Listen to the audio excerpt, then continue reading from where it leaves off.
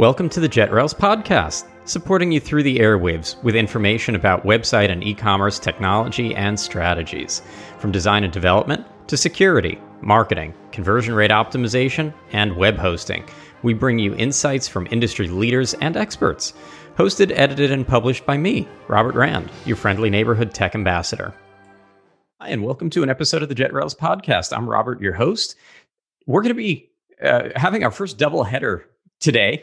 And so this is going to be part one of the episode where we're going to be talking about total cost of ownership, myths, and all sorts of things that come into play as we talk about e-commerce platforms and how you can choose between them, why one might be better than another for you. And we're going to do our best to talk about how some of that's evolved and how people think about it.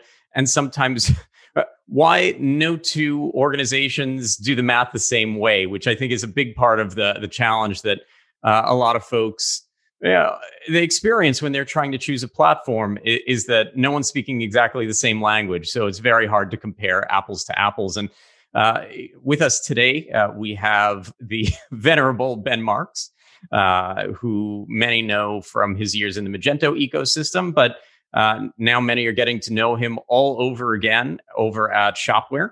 And so he's really experienced this, first and foremost, being able to see through the years, as many of us have, how this has evolved and some of the challenges that are coming to play. So Ben, with no further ado, would you do the honor of introducing yourself for this first part of this episode?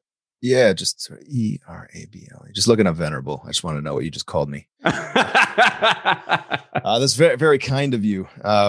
So first time listener, long time commerce agitator. It's been a fun journey for me, starting out in the early days of my early days learning programming were on OS Commerce.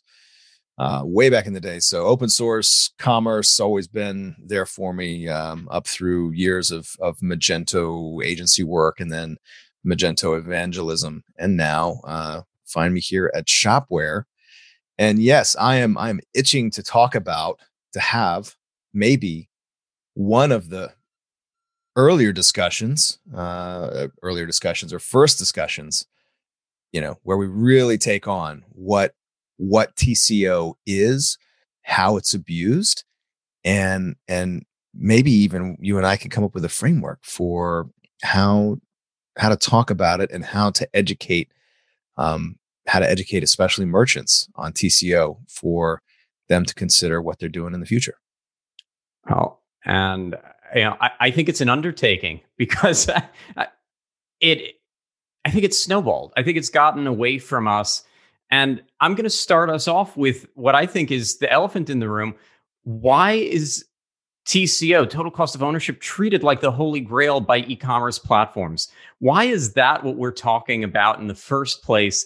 That's not how I shop for most things. That's, you might consider it in some ways. Hey, look, I'm shopping for cars. This one's going to take a lot more maintenance, or this one, gas versus electric, that there are some differences. But it's not really how I choose the car. I don't go with a spreadsheet and say, well, this one's going to cost me, $20 less a year in fuel, and that's exactly what I'm going to buy. Why is total cost of ownership what everyone is selling around? Well, actually, the scenario that you present, that's how you shop. But you're not using your car really for work. I mean, if I had a business and it involved a fleet, I probably am going to consider TCO. I mean, I'm going to consider that initial deal. Like what deal can they give me at the dealership? What's my cost to enter into a fleet? How much can I standardize that fleet? And then you throw in all these other things like what are the financing costs but you might actually come in with that matrix. Okay, so I know my team is going to be driving X number of miles per year. I'm going to look at maintenance costs over time. I'm going to look at fuel economy. It's in the eye of the beholder, and that's really what TCO discussions, you have to think about whenever you're thinking about TCO is whoever's presenting it is presenting it from their point of view. And when it's a platform talking about it, they're going to probably paint a really good picture of themselves. It's not generally in a platform's interest or best marketing practice to say, well, here's all our shortcomings. Here's where you may experience some dissatisfaction or some dissonance with how we position ourselves. And that's what I want people to get to a point of is being able to recognize the sort of equal opposite nature of features, benefits, contraindications, et cetera.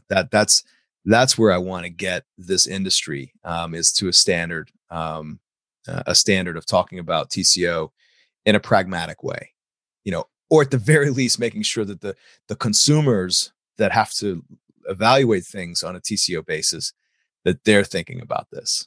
Yeah. And I think that, going back to the challenge here, and we've set it up really well between the two of us, but, I'm going to stick with my car analogy for another minute, because this is where, for me, it gets challenging. So let's say you want to go to an electric fleet.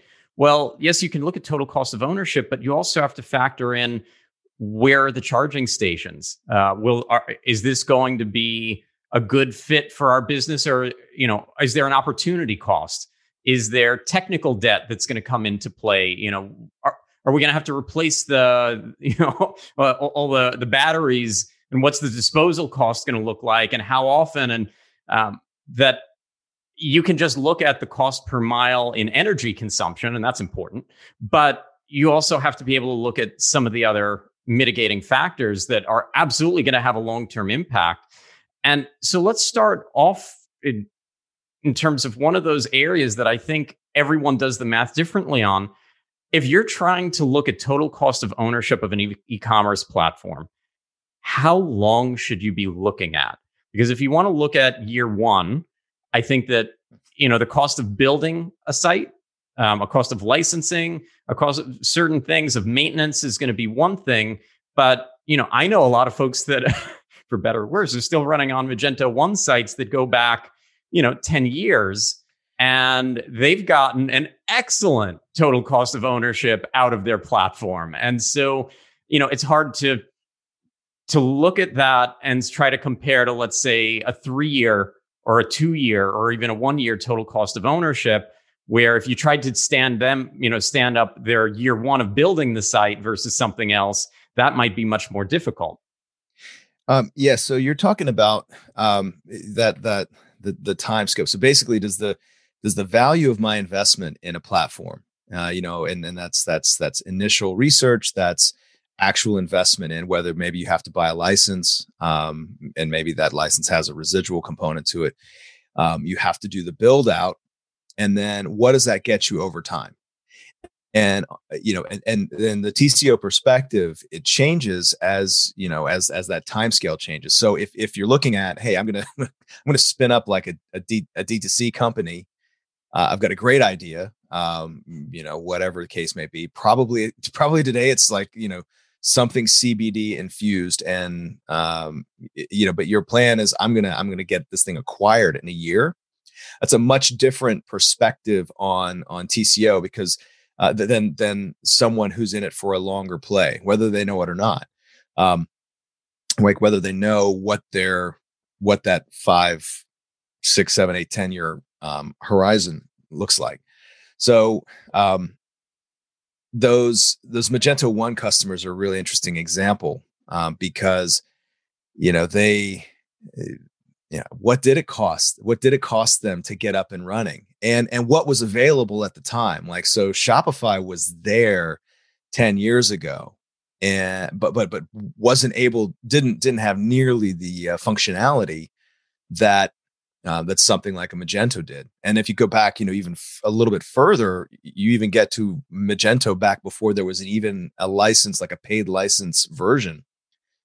And so your startup costs were literally just, okay, we need to build out on this platform. But you have to look at where I would start looking at the risk component of TCO. And that's really, TCO is kind of, it's a proxy for certainty, for controlling costs, because any new platform might be the hot thing, but if you can't get people to do the work on it, it's going to probably cost more money. It introduces a little more risk into getting it serviced along the way until that ecosystem evolves around it.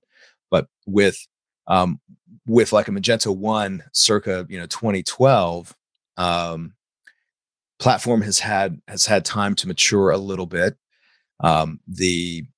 There's a pretty healthy ecosystem around it, and that means, especially in an open source platform, there's a lot of room for innovation. Now, it's conceivable, and there are businesses. I mean, hell, there's still businesses live on OS Commerce, right? So there are businesses that have this longevity. Along the way, what did they have to give up for their platform? What does their journey look like retrospectively? And that is also a way, a framework for looking at TCO. So open source allows you to innovate quickly, but you also need to maintain that thing. Requires care and feeding. If you don't look after it, then you're going to have problems. We saw that when Shoplift happened in like 2015. And there's a cost there. Like if you get hacked, right? There's a cost there if you're not maintaining it consistently, and then all of a sudden you need some new feature or something happens, and you have to all of a sudden pay a lot of attention to it, and then you've got to bring your platform forward, possibly through multiple generations. SaaS platforms don't have this problem, right? Because the SaaS platforms, they control everything. That multi-tenant environment is really interesting. I mean, it's proprietary, but at least they can deploy those updates. They, and they know it's going to work, right? And I guess if they needed to push an update that might cause some problem with some small percentage, they can do some extra migration path there or something. So that's the TCO advantage for them. But then over time, what is the opportunity cost of being on these one platform or another? Can you do the innovation? Can you meaningfully differentiate from your competitor who's on that same platform?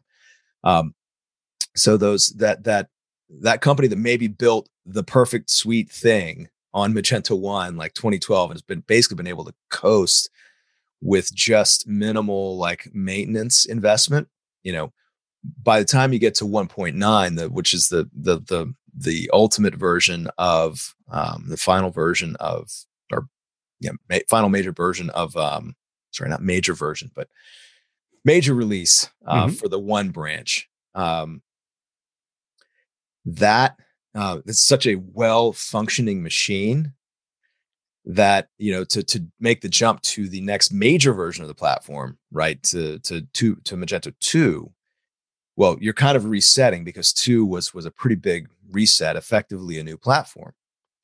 And then you're all of a sudden having to consider, like, where do I put my investment? Because once 2 is out, then all of the whole ecosystem starts moving in that direction.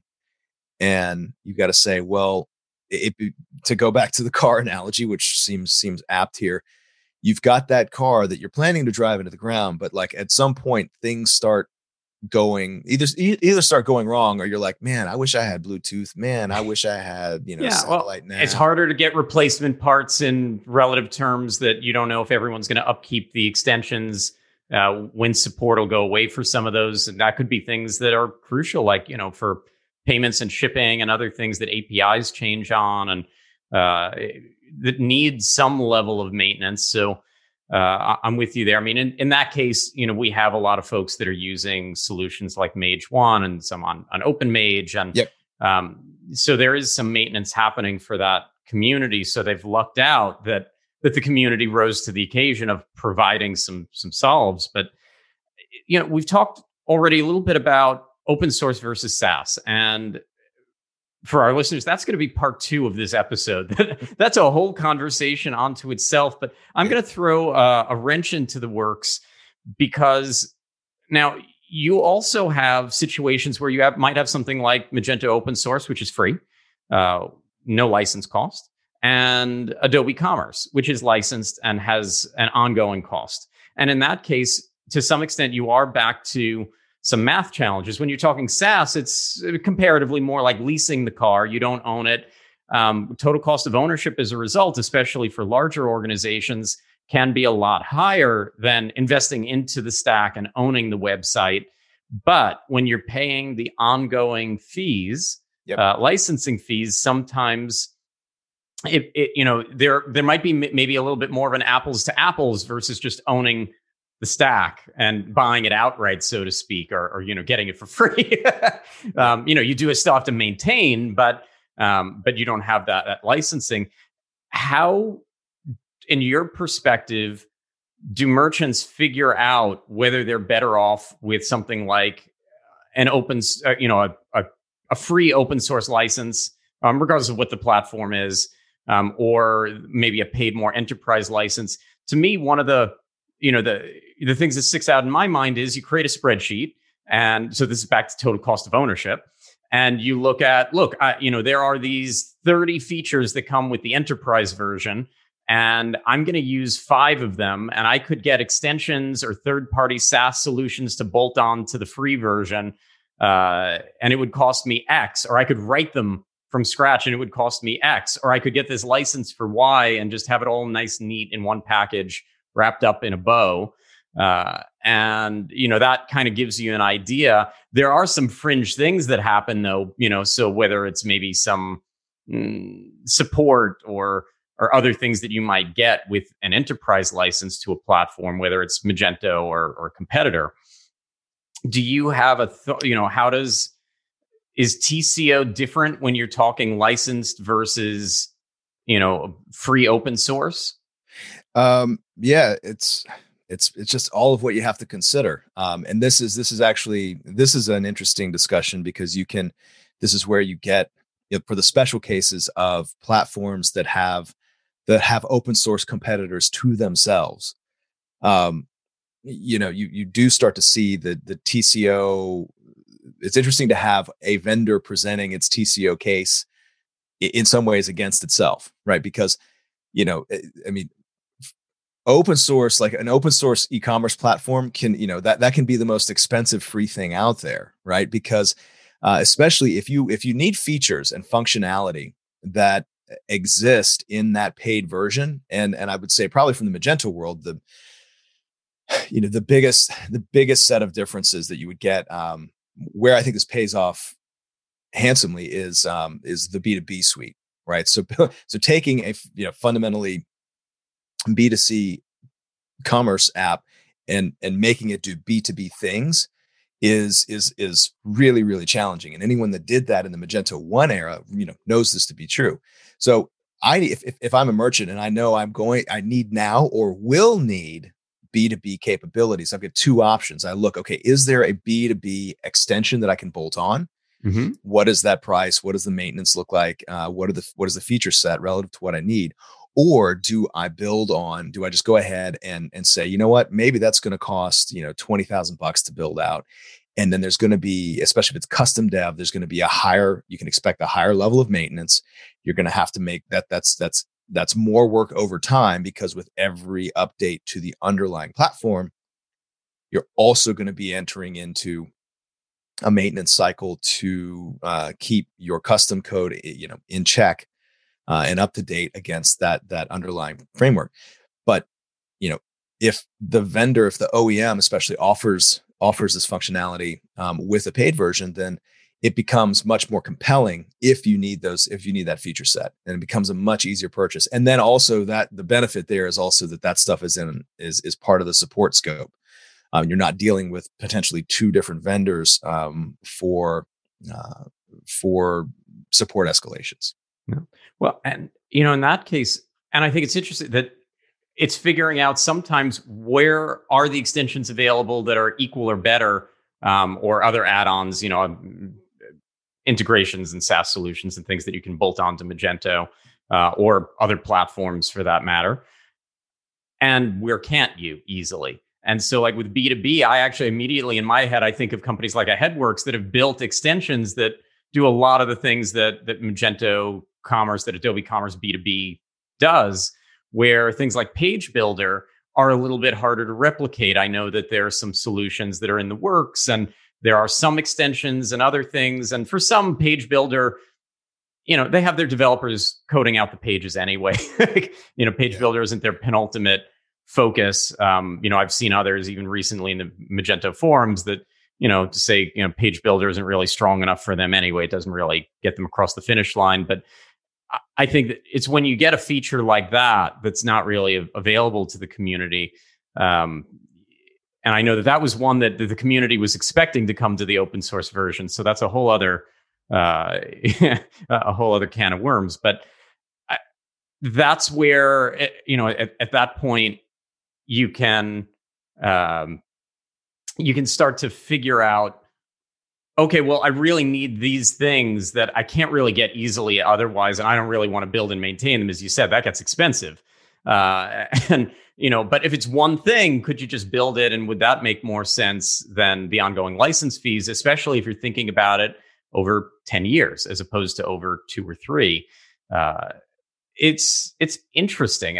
I want to, shift a little bit from the core, which I think is obviously where a lot of the language around total cost of ownership in e-commerce is focused. A lot of the marketing and sales materials, a lot of conversations are focused.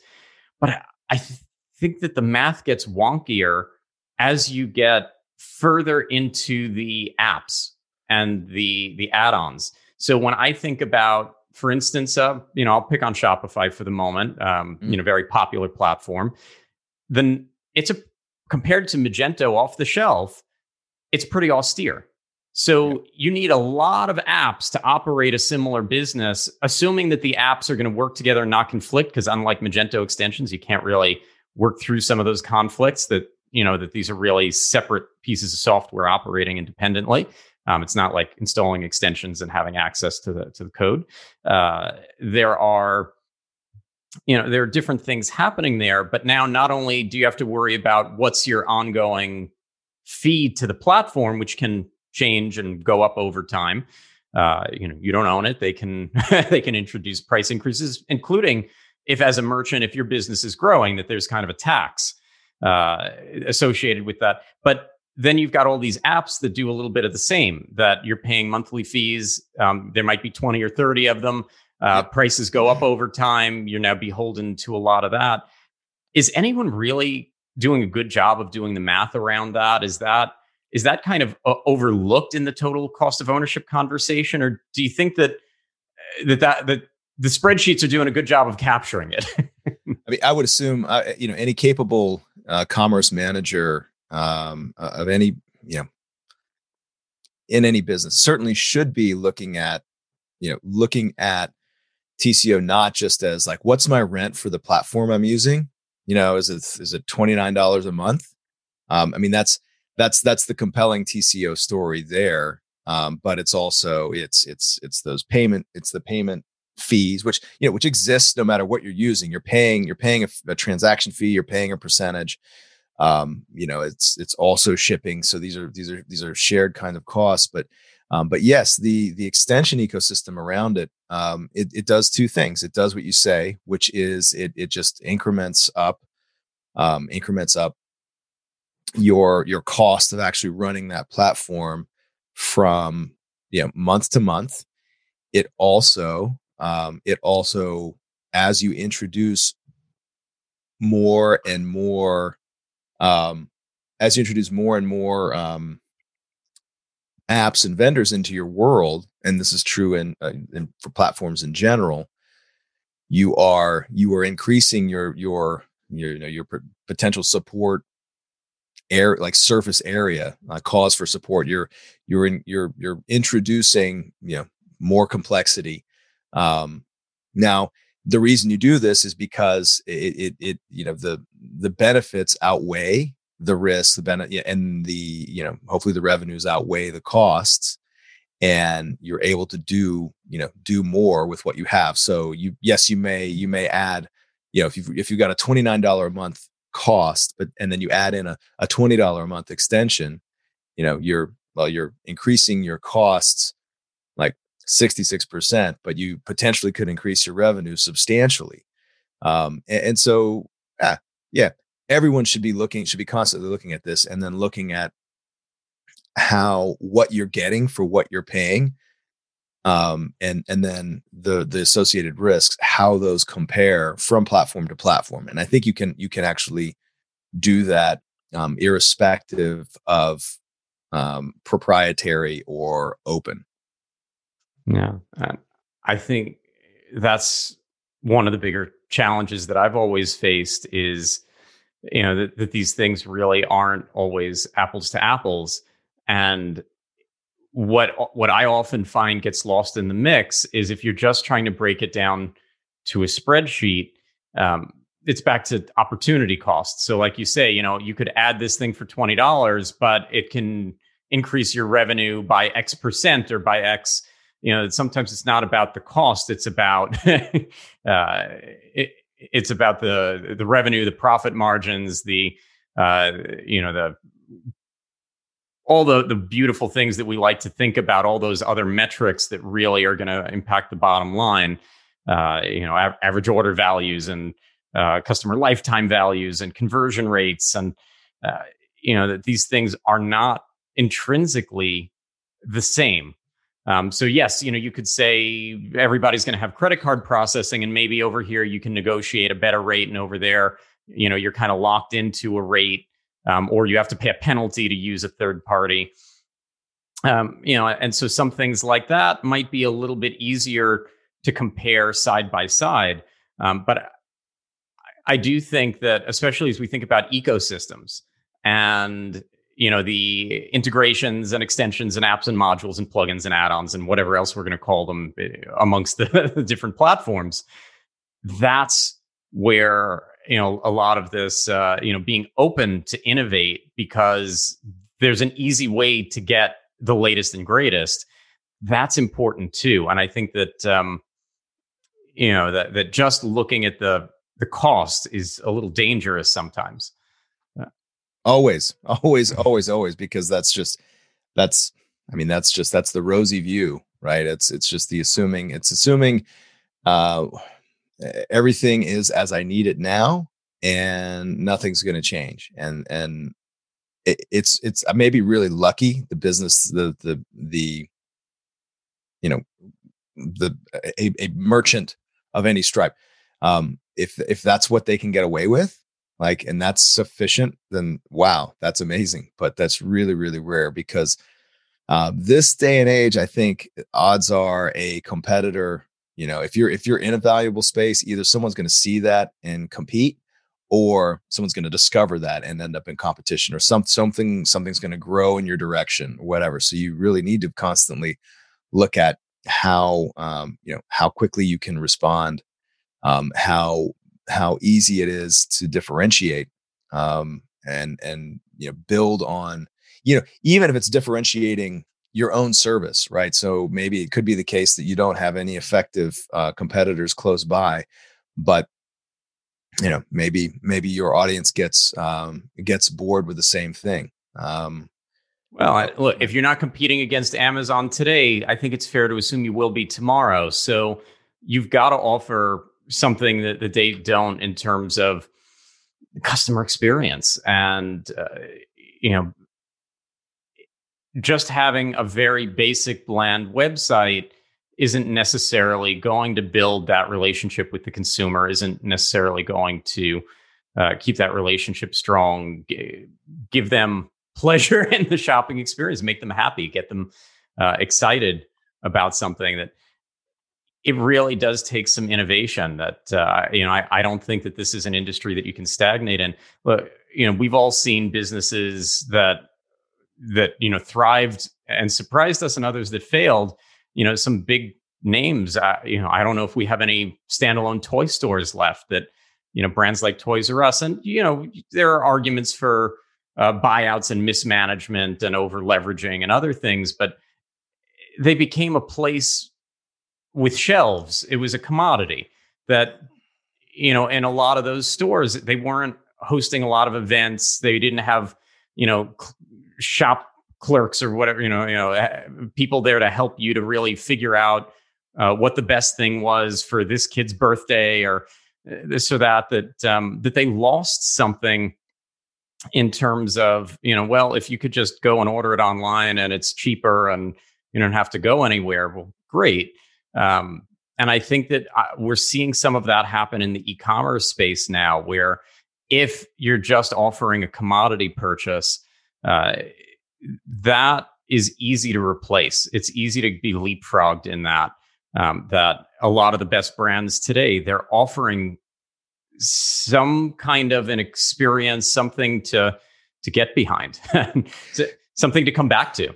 So Toys R Us, I mean, it maybe is a little bit easier to call out and recognize and refer to the analysis of the successes and failures of the really big companies. But if you look at the history of Toys R Us, founded in it's like 40, basically, it began essentially in like 48 or like the late 40s. And,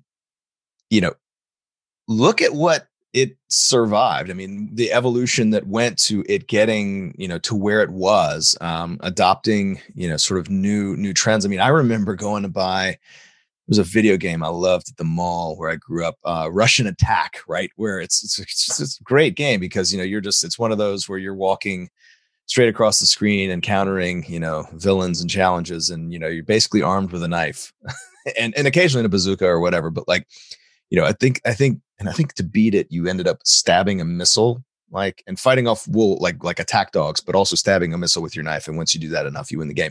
I got my copy from my original Nintendo Entertainment System.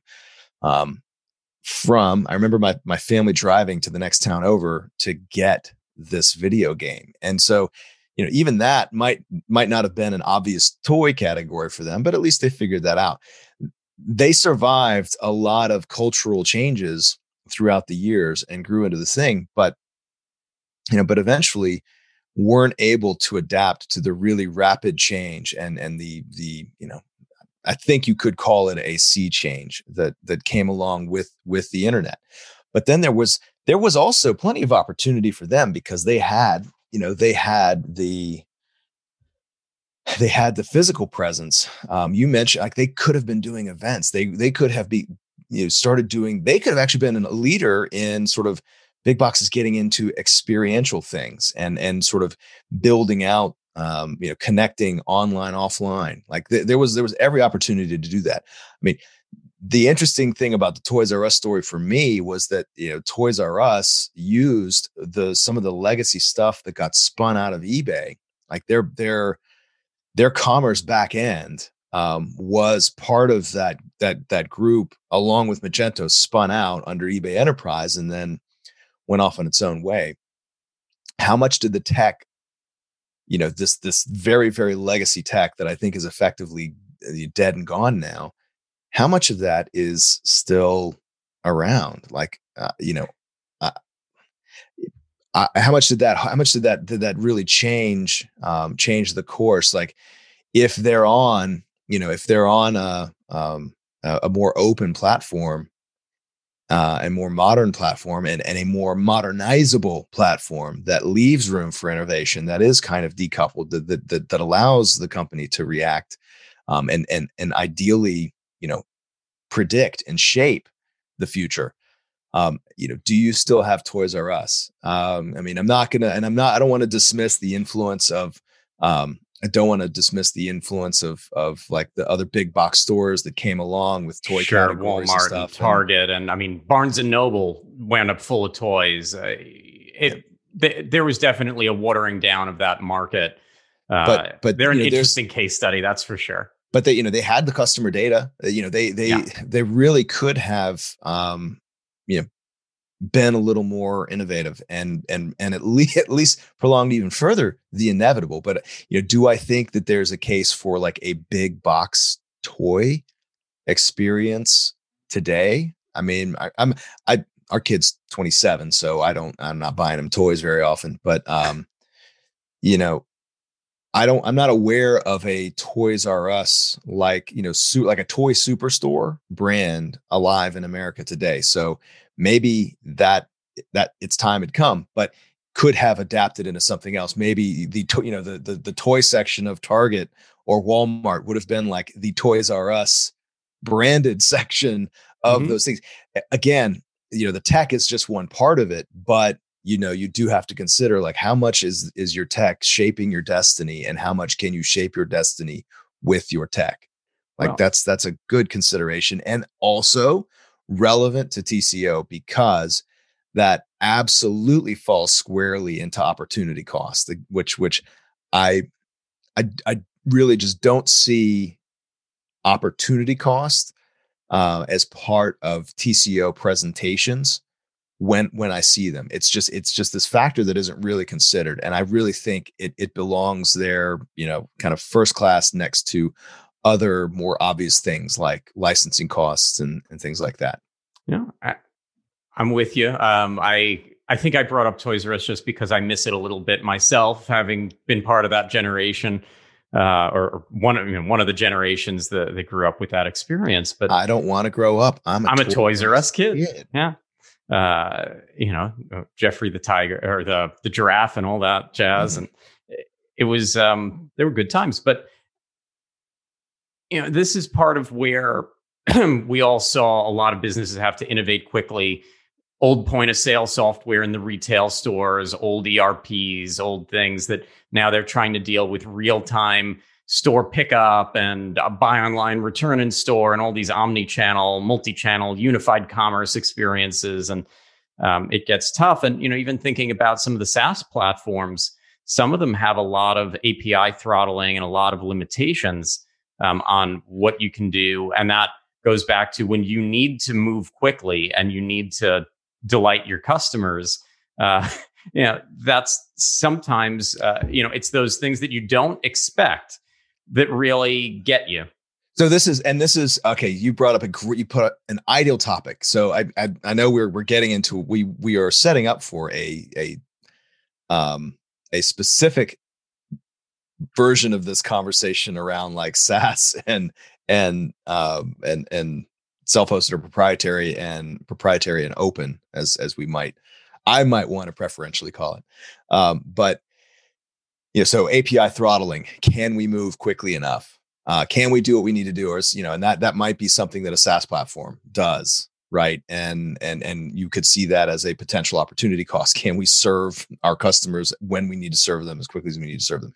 Now, there is, so if I'm a self-hosted or an open platform, I might say in my literature, see, they throttle your flash sales, and you could fall over.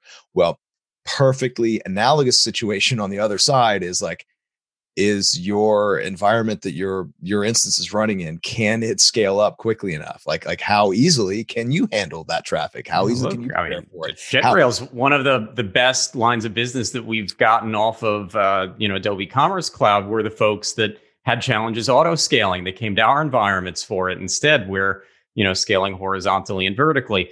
They continue to innovate, so I take nothing away from them in their future. But these are things that when you need it, you need it. This isn't an option anymore. So I think that's a lot of what people run into. I think that a lot of the challenge is that you don't always know what you need in advance. You don't always know every app that you're going to be using and every integration and what that's going to cost you before you launch. It's hard to find a serious, sizable project that doesn't have some kind of scope changes, or that's not a little bit more agile today. That's, for me, part of the challenge is factoring in some of the unknown and, almost thinking of it. I loved when I was putting together proposals in my agency days. I had the proposal and I had all of the extensions and all the apps and all the integrations and all those costs. That was all presented. But then side by side, I had a risk analysis. And that came very late in the game for me. But it was basically, these are the things that could push this out of budget, out of scope, out of some level of satisfaction. And I want to spend a little time with you in advance so that if you sign with us, these are the things that are outside of our control as an agency, as an organization. there are some unknowns. Hey, look, there could be, some massive security patches that come up in a month that we now need to include for your launch that, that were more cumbersome than anything we would have anticipated at that time. It's going to add a few hours, that's going to be there. We're going to install these two extensions. And if they don't work together, we're going to have to do some debugging and deal with some conflict resolution or come up with plan B. That there's always something there.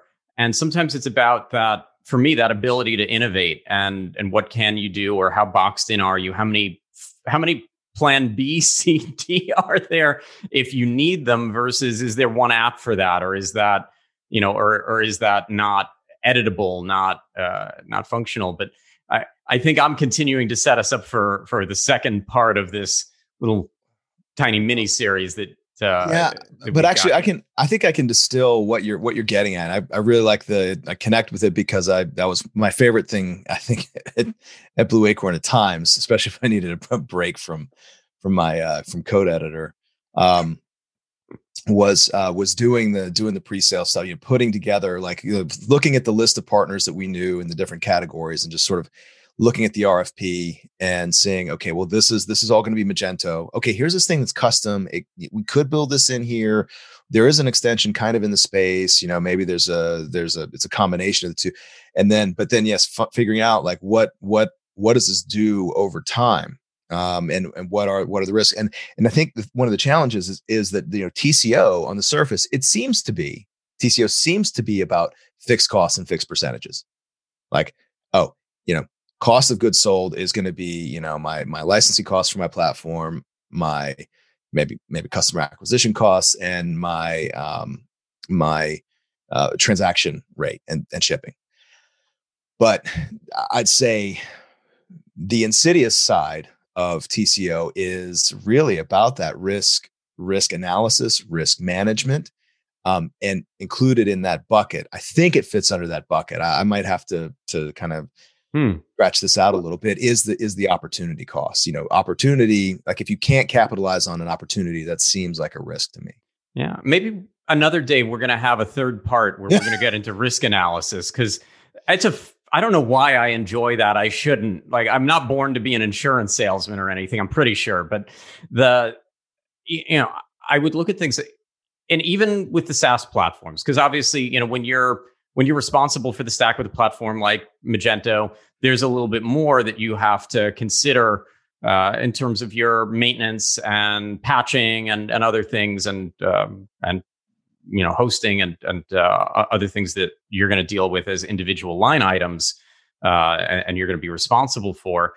But as I worked with some of the SaaS platforms, I remember when BigCommerce went from their old theming system Blueprint over to Stencil. And if you wanted to continue to really be at the forefront of anything there with BigCommerce, you really needed to plan to replace your theme. And that's not a small job. Is it unreasonable? No, I remember when websites needed to go from being desktop only to maybe having a mobile version, or then, of course, to being mobile responsive.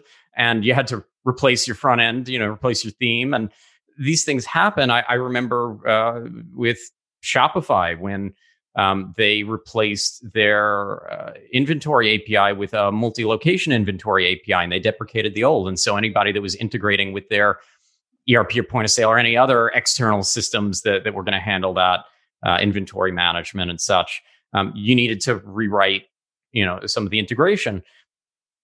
Nothing in tech is meant to stay exactly the same forever and ever. And if it is, you're probably being left behind somewhere.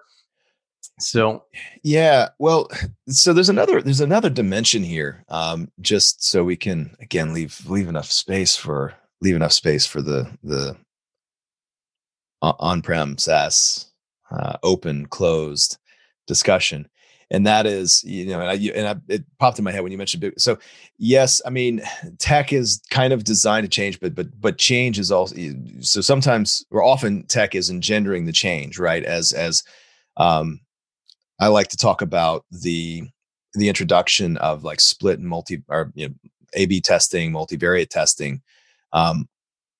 and websites, and you can find out, okay, if we put the add to cart button here, or versus here, if it's this color, if we change this copy to this copy, this title, this price to this price, you start to figure out the things that work. But then, like, once you drill in on that, then you continue to iterate as a merchant, and then as a vertical, and then as an industry, and things become, what was novel and experimental at one point, then eventually will win out and becomes the norm.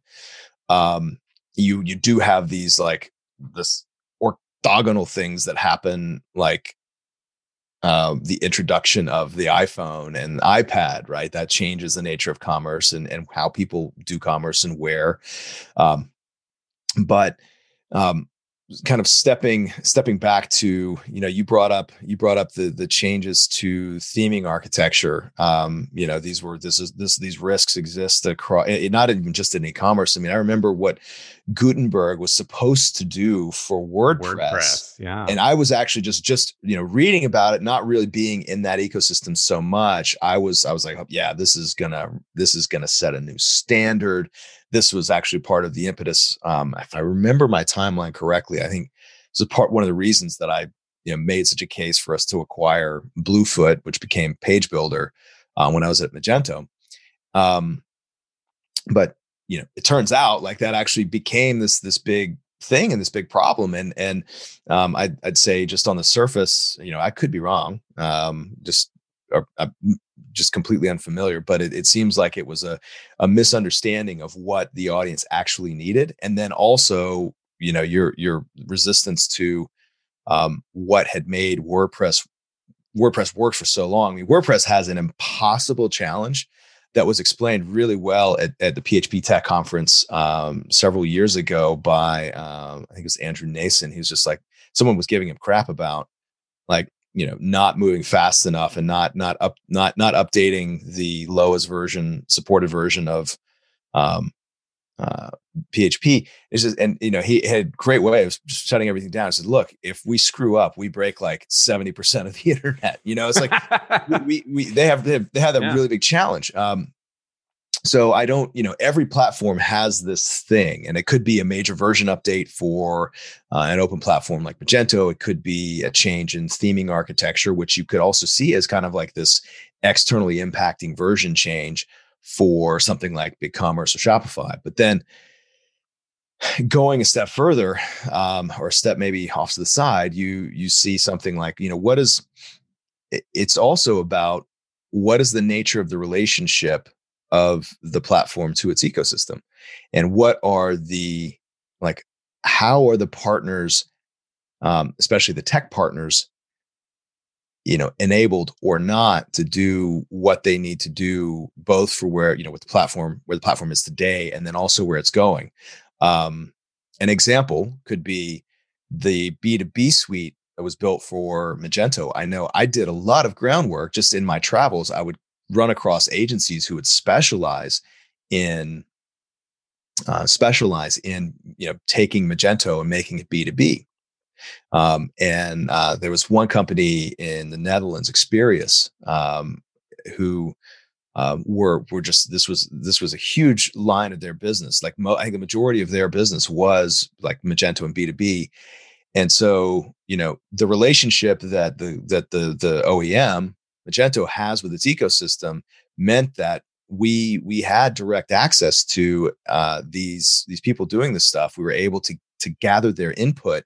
And then actually, I think the B2B suite in Magento ended up really good, both from a base functionality, but especially extensibility standpoint, because it was built not as an outcome of whiteboarding by architects, at Magento, who weren't building these implementations themselves, but with extensive input from the partner ecosystem that was going to be, have to actually work with this stuff, and had all that, also that relevant experience. So even an ecosystem relationship is tremendously important to the TCO landscape when you're considering a platform. And I would say, like, I think this is something that BigCommerce gets really, really right. Every vendor I talk to, and I'm talking to a lot of tech vendors these days as part of my go-to-market strategy for bringing shopware, especially to the US. I generally hear nothing but positive about BigCommerce's partner ecosystem. And I think that's a tough thing to get right, but I think it's something to be lauded. And I think it helps in the long run, because I think it helps you build a smarter product. It helps, your ear is that much closer to the ground. You can pick up on opportunities, you can detect problems a lot more easily and do the necessary corrections and make the right plans. Well, I'll give credit there. I mean, to the best of my knowledge, JetRails is the only web hosting provider in the BigCommerce app store, and we've got some great friends over there. I'm on my third partnership with BigCommerce, so I think very, very highly of their team.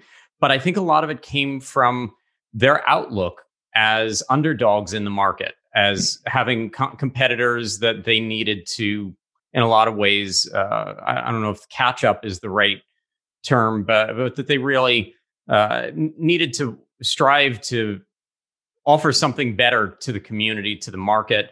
And that wasn't just offering specific things to merchants. That was, coming to the e-commerce community and knowing how platforms like Magento really built around those communities, all that innovation, all of the extensions and integrations and themes and everything else that came with it, that they certainly took that seriously, and they get a lot of credit for that. So I can give firsthand, feedback there myself. And I think in our next episode, we're going to have to talk a little bit about partnering with Shopware and the ecosystem that you're now working to drive. But I think we should cut it here. And I should be telling our audience to make sure, if you want to catch this next episode, to subscribe wherever you're consuming this wonderful piece of media. So whether that's on YouTube or, whether you're catching a clip on LinkedIn or Twitter or Facebook or the podcast itself, wherever you subscribe to podcasts, be sure to subscribe to JetRails and don't miss out on this next part. So, Ben, we're going to hit pause and we're going to set up for part 2. Thanks for listening to the JetRails podcast. You can subscribe wherever you listen to podcasts. We also post full videos of most episodes on the JetRails YouTube and Facebook channels. You can find links at jetrails.com/podcast. Have questions about an episode? Is there a topic you'd like us to cover in the future? We're at JetRails on LinkedIn and Twitter. Do you want to sponsor this podcast? Sorry, but we're committed to ad-free listening. We are, however, always looking for guests that our listeners will benefit from. And don't forget to like the podcast on whatever platform you're tuning in from. It's a small ask, but it's a big help. We appreciate it, and more importantly, we appreciate you.